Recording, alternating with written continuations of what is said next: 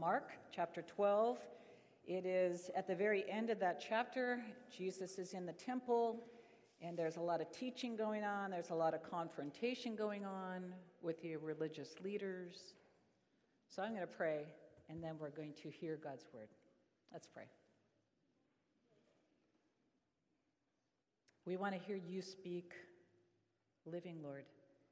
So we pray that by the power of your Spirit at work in this place, among your people, you will open our hearts and our ears to you. In Christ's name, amen. The Gospel of Mark, chapter 12, beginning at verse 38 through 44. Listen to God's word to you. As Jesus taught, he said, "Beware of the scribes who like to walk around in long robes and to be greeted with respect in the marketplaces and to have the best seats in the synagogues and places of honor at banquets. They devour widows' houses and for the sake of appearance say long prayers. They will receive the greater condemnation." He sat down opposite the treasury and watched the crowd putting money into the treasury. Many rich people put in large sums. A poor widow came and put in 2 small copper coins, which are worth a penny.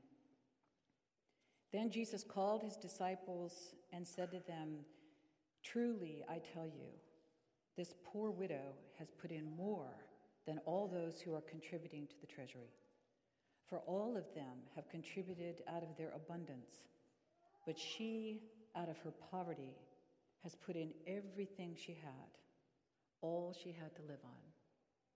This is the gift of God's word. Thanks be to God. I encourage you to leave that open as we listen to what God is saying to us this morning. I think on this All Saints' Day, it's good to remember that everything we learn and everything we want to learn, we learn from others.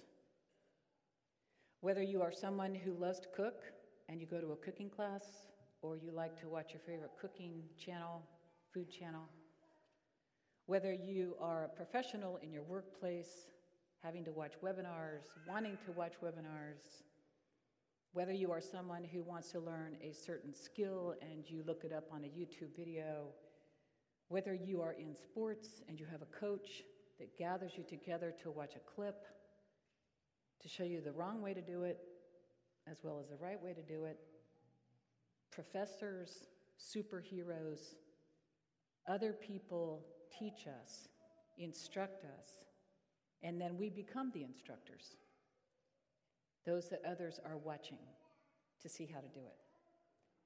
So we learn from others. They inspire us. They reveal a better way, the right way to do it. That's true, especially among the people of God, because this is the way God made things. One of the things I've loved about the devotional book that I use right now, I've used it for the last couple of years, it's a subscription, and it kind of cracks me up because it's called Give Us This Day, but the subtitle is Daily Prayer for Today's Catholic. I'm not Catholic, but I do like this tool, and it has scriptures and prayers, and I kind of pick and choose the things that I read and look at that help me. But one of the things they have every day that I love is they have a page, and at the top it says, "Blessed Among Us," and it describes the life of someone over the last 2,000 years. It can be from a long time ago, or it can be from this century, who has actually inspired us and shown us the ways of God. So in this particular issue, there was a page on Mother Teresa, of course, Henry Nouwen, St. Vincent de Paul. Some of these people you see buildings named after, and we're like, who are these people? But the one that really was striking to me, and I often will rip out these pages and save them because they do inspire me a lot. This woman's name was Jane Addams, born in 1860 in Cedarville, Illinois. No big deal person. Baptized Presbyterian. Grew up in a wealthy family. And then later on in her life decided to go over to London, hung out in the slums to see how they were taking care of people. Because as she was reading her Bible, it says, the study of the Bible inspired a deep impulse to serve. Wow.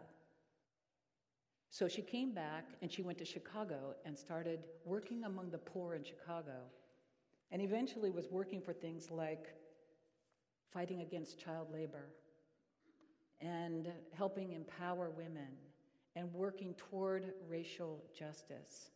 Just amazing things. Now, during World War I, she was an outspoken pacifist, and so people didn't really like her. They turned against her. But get this, at the end, 1931, she won the Nobel Peace Prize. It's like, come on. She's just like you and me. Just like you and me. The fruit of our discipleship shows up, and people see it, and it inspires us, and it reveals God's ways in the world. That's being the people of God. That's why we're here, is to be that kind of inspiration and encouragement and revelation for one another. Jesus is teaching in the temple, and he sees a moment. He sees that there's something he wants his disciples to notice. So he gathers them together, and that's how we know this is a really important teaching. He says he got all of his disciples together, sits them down, and this is what he teaches. He lifts up two models. One of them is a bad model, and the other is a good model. And so typical of the Gospels, it's shocking who turns out to be the bad model and who turns out to be the good model. The bad model is the whole category of the scribes. The scribes are supposed to be the good model. They're the ones that know the scriptures. They are the ones who are the rabbis. They are the ones who are teaching people the way of God and showing them how to do it, along with the Pharisees. But Jesus is saying to them, beware. Why? Why is he warning them against the scribes as models? Go ahead and shout it out. Why? They like to be seen, pompous, deceitful, hypocrites. They're dressing up. They like wearing long robes. They like to be seen. They like to get the best seats. They like to be honored. Any other reasons? Yeah, they're doing it for attention, for appearances. Their actually behavior is hideous in terms of the way they behave with the widows, devouring widows' homes. They say long prayers. So all of it is for externals. And there really isn't this genuine dependence upon God. They're giving huge amounts of money in the temple. And Jesus sits the disciples down right across from the treasury where people gave their donations. And what's probably happening is that before you put your money in, you were supposed to say the amount that you were giving and where you wanted it to go. So everybody was expected to give, and everybody could hear what everybody else was giving. So the scribes are putting in big amounts of money, once again, for appearance. So Jesus says, look at this. And there is the opposite end of the spectrum. A poor widow, we are told, who's in the bottom rung, on the bottom rung of life, no voice, no power, vulnerable, completely dependent upon men to make her way in the world. And her offering is so tiny. It is so itty-bitty, they barely have a coin that can be that amount of money. A penny, we're told. And yet Jesus says she is to be lifted up as a model. Why? What? She gave everything she had. Everything she had to live on. Expressing her full dependence upon God. Unlike the scribe. For me, as I was in this passage, the message was clear. Perfect for this All Saints' Day. What it means to be the people of God. Perfect for this month where Trinity has been moving through this fall, encouraging all of us to add a new spiritual practice to our daily lives that helps us know Jesus and follow him. And this month, the theme is on giving. I thought, perfect. Giving helps us do what? It helps us express our dependence upon God and also to live more like Jesus, who gave everything he had. In fact, that night, Thursday night, we went to a service league reception, several of us, put on by Karen Francone and those who work with the work of Hope House Women. Just an amazingly effective ministry, if you will, that was put on by the county. And there were all these dignitaries there. And they were being recognized and named and brought up and giving speeches and thanked. And then there's Julie O'Keefe. Julie, are you here? Not here today. But Julie O'Keefe, who's a graduate of Hope House, who works with the women every weekend, every week, interns there, she is not on the powerful title rung, but she's on the front lines. I went up to her and I said, Julie, you are where the Spirit of God truly, truly, through this whole work, but I just want to name that you're on the front lines, demonstrating what it looks like to live by God's grace. You inspire me. You inspire me. So I met with the leaders Thursday afternoon. I met with Kurt. I emailed Craig. This is the big idea in worship on Sunday, is that we give because we are expressing our dependence upon God just like Jesus did. And I thought, this is just perfect. And then I pulled out the piece that I use, Kurt and I use when we're doing premarital counseling, and they help you understand as those who are getting married what your relationship to money is, how you think about money, how you handle money. And in here it talks about you may think about money as status, you may think about money as security, you may think about money as enjoyment, you may think about money as control. It's helpful for you to know when you're getting married because you got to figure it out together. And I thought this is perfect too because that's where Jesus is taking us. It's not money as status to impress. And even though we feel like money can be security, it can also be an opportunity to express our complete dependence upon God. So there you go. That was my whole message. I thought this is perfect. This is great. Then I got to Friday. I read a little more. I read the passage a little more. I read what was around it. And I realized, you know what? This big teaching moment that Jesus has right here, really important. I think maybe it's about something a little bigger and a little harder to hear. This is what I noticed. The scribes, whom Jesus is saying, beware, don't live like them. They devoured widows' houses. You know what they did? Widows, when their husband died, were not considered competent to manage their own estates. And so it was typically the scribes that would manage their estates for them. And women were wanting their scribes, their rabbis, to live well, to live comfortably. That was what you did. You helped your scribes live comfortably. So oftentimes the scribes were actually taking advantage of the widows. And they were wealthy because they were taking advantage of the most vulnerable in that culture. Whereas the law, the Torah, taught you are to protect orphans and widows. So instead of actually following the ways of God to protect orphans and widows, they were taking advantage of the widows and living in luxury. Jesus notices and says and mentions that.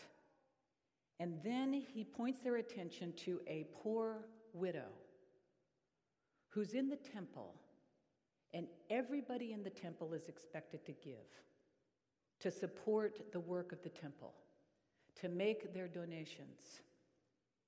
And here you have this offering made by people that had plenty, and this offering made by this widow who had nothing, and she gave even her nothing, her home, her welfare, her income is devoured by the temple system.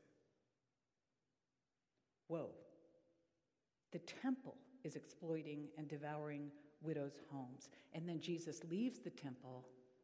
The next chapter, he says, this temple will be torn down completely. Nothing will remain, all will be thrown down. A very important teaching moment for all Jesus' disciples. Not just then, but now. And the question it raised for them and the question it raises for us is, what does it mean to be God's people and to reveal his ways to the world? What does that look like? That's what Jesus is teaching. And if you keep going into the story all the way into the later New Testament and into the book of Acts, you will see these disciples transformed. And in Acts chapter 6, they will wake up and say, we cannot neglect the care of the widows. And that's when the deacon's ministry is born. What does it look like to be God's people and to reveal the ways of God to the world now? Several weeks ago, once a week I go to St. Francis Center to help out. And I was talking to Sister Christina, who runs this amazing ministry, and she had a bee in her bonnet, so to speak, and she had something to tell me, and she wasn't going to let me leave that office until I heard it. And what she wanted to tell me was that 48 families had been evicted from the apartment complex across the street. 48 impoverished families who had nowhere to go because the rent was going to be doubled, because the building was bought and was going to be transformed and the rents would be raised.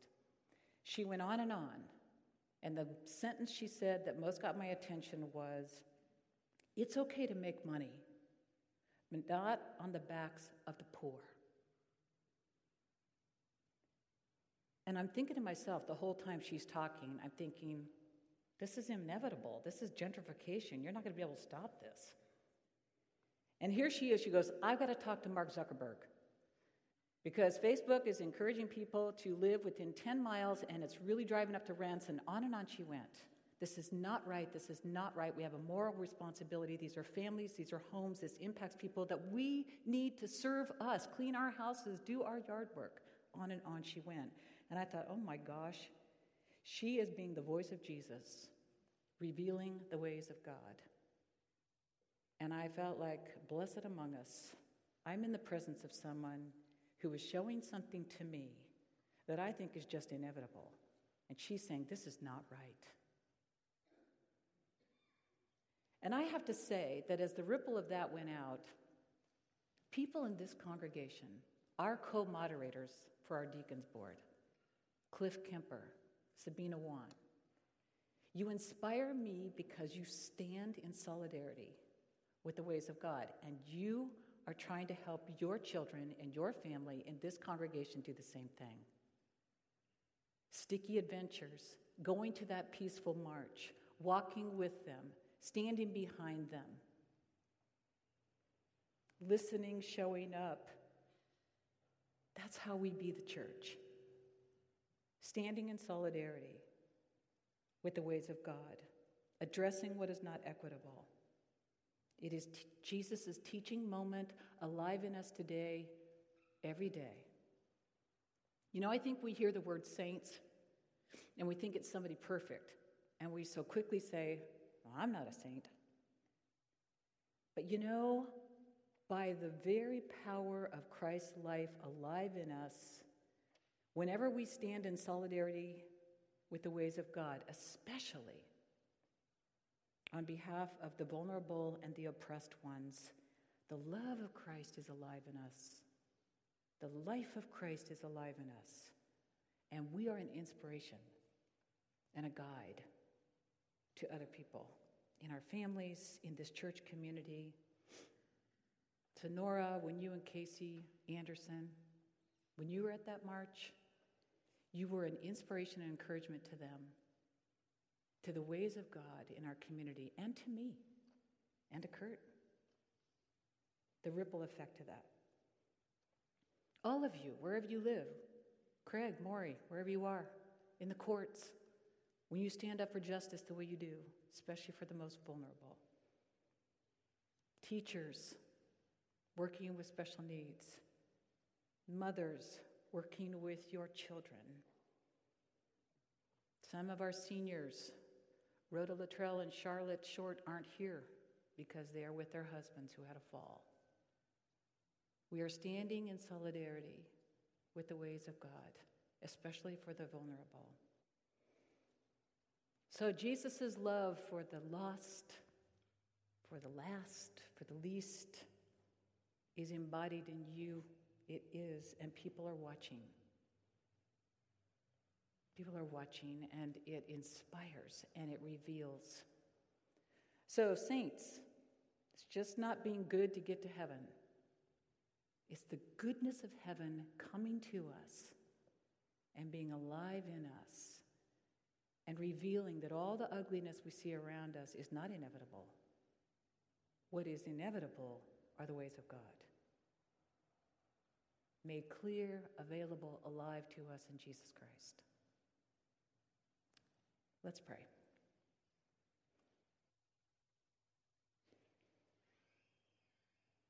Jesus, we need you, and we want to be people who live your compassion, your righteousness, your justice, your goodness. So be alive in and through us. May we be your people, your window into that love that endures, that is changing all things in and through your death and resurrection. So help us to be the blessed among us today, by your power, in your name. Amen.